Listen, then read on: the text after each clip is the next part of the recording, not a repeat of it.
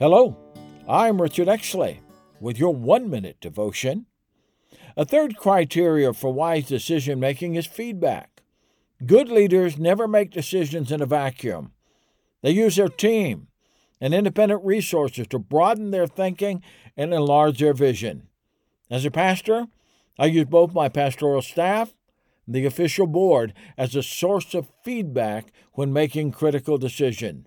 Missionary Don Exley played a critical role in my decision to develop a missionary in residence program.